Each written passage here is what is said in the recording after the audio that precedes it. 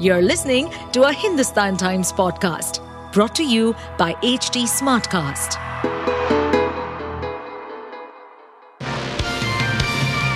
Hello, these are the top news for the day.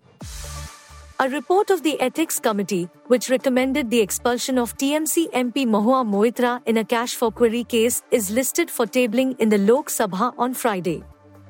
The report was earlier listed in the agenda of the lower house for 4th December but was not tabled. The revised list of business for Friday issued by the Lok Sabha Secretariat has listed the Ethics Committee report as agenda item number 7. Various opposition members have insisted that there should be a discussion on the recommendations before a decision is taken on Moitra.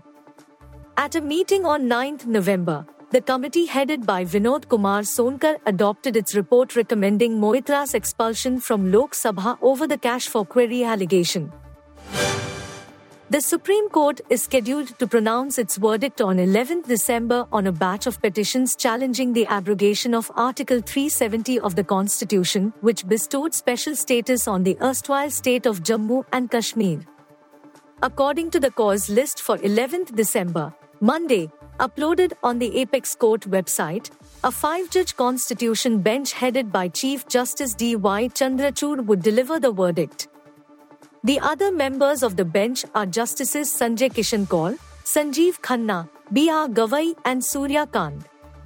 The Apex Court had on 5th September reserved its verdict in the matter after a marathon 16-day hearing.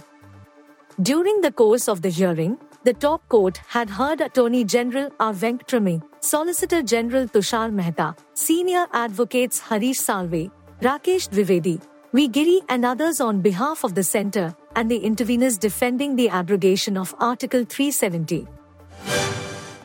A leading organization representing journalists worldwide expressed deep concern Friday at the number of media professionals killed around the globe doing their jobs in 2023, with Israel's war with Hamas claiming more journalists than any conflict in over 30 years.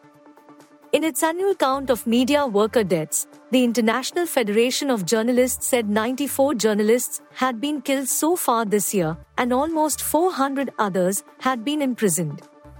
The group called for better protection for media workers and for their attackers to be held to account. The group said 68 journalists had been killed covering the Israeli-Hamas war since Hamas attacked Israel on 7 October, more than one a day and 72% of all media deaths worldwide. It said the overwhelming majority of them were Palestinian journalists in the Gaza Strip, where Israeli forces continue their offensive.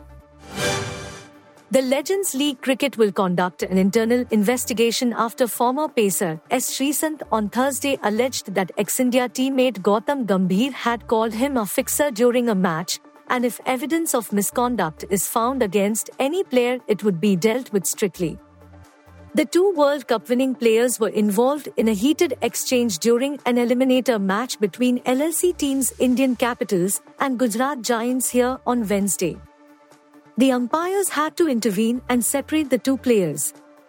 Sreesanth was handed a life ban by the BCCI's disciplinary committee due to his alleged involvement in the IPL 2013 spot-fixing scandal. However, the ban was reduced to 7 years in 2019 by the Supreme Court of India. British poet, musician and actor Benjamin Zephaniah, known for fighting racism and social injustice, has died at the age of 65 after being diagnosed with a brain tumor, his family said on Thursday. Zephaniah's poetry, often backed by dub reggae music, was influenced by the culture of Jamaica and sought to make the art form accessible to all, while breaking down social barriers. Born in Birmingham, England, in 1958 to a Jamaican nurse and Barbadian postman, Zephaniah often spoke out about issues including racial abuse and educational inequality. His achievements were the more remarkable because he was diagnosed with dyslexia and left school aged 13, unable to read properly. But Zephaniah said the gift of a manual typewriter during his childhood, which he later donated to the Birmingham Museums Trust, inspired him to write.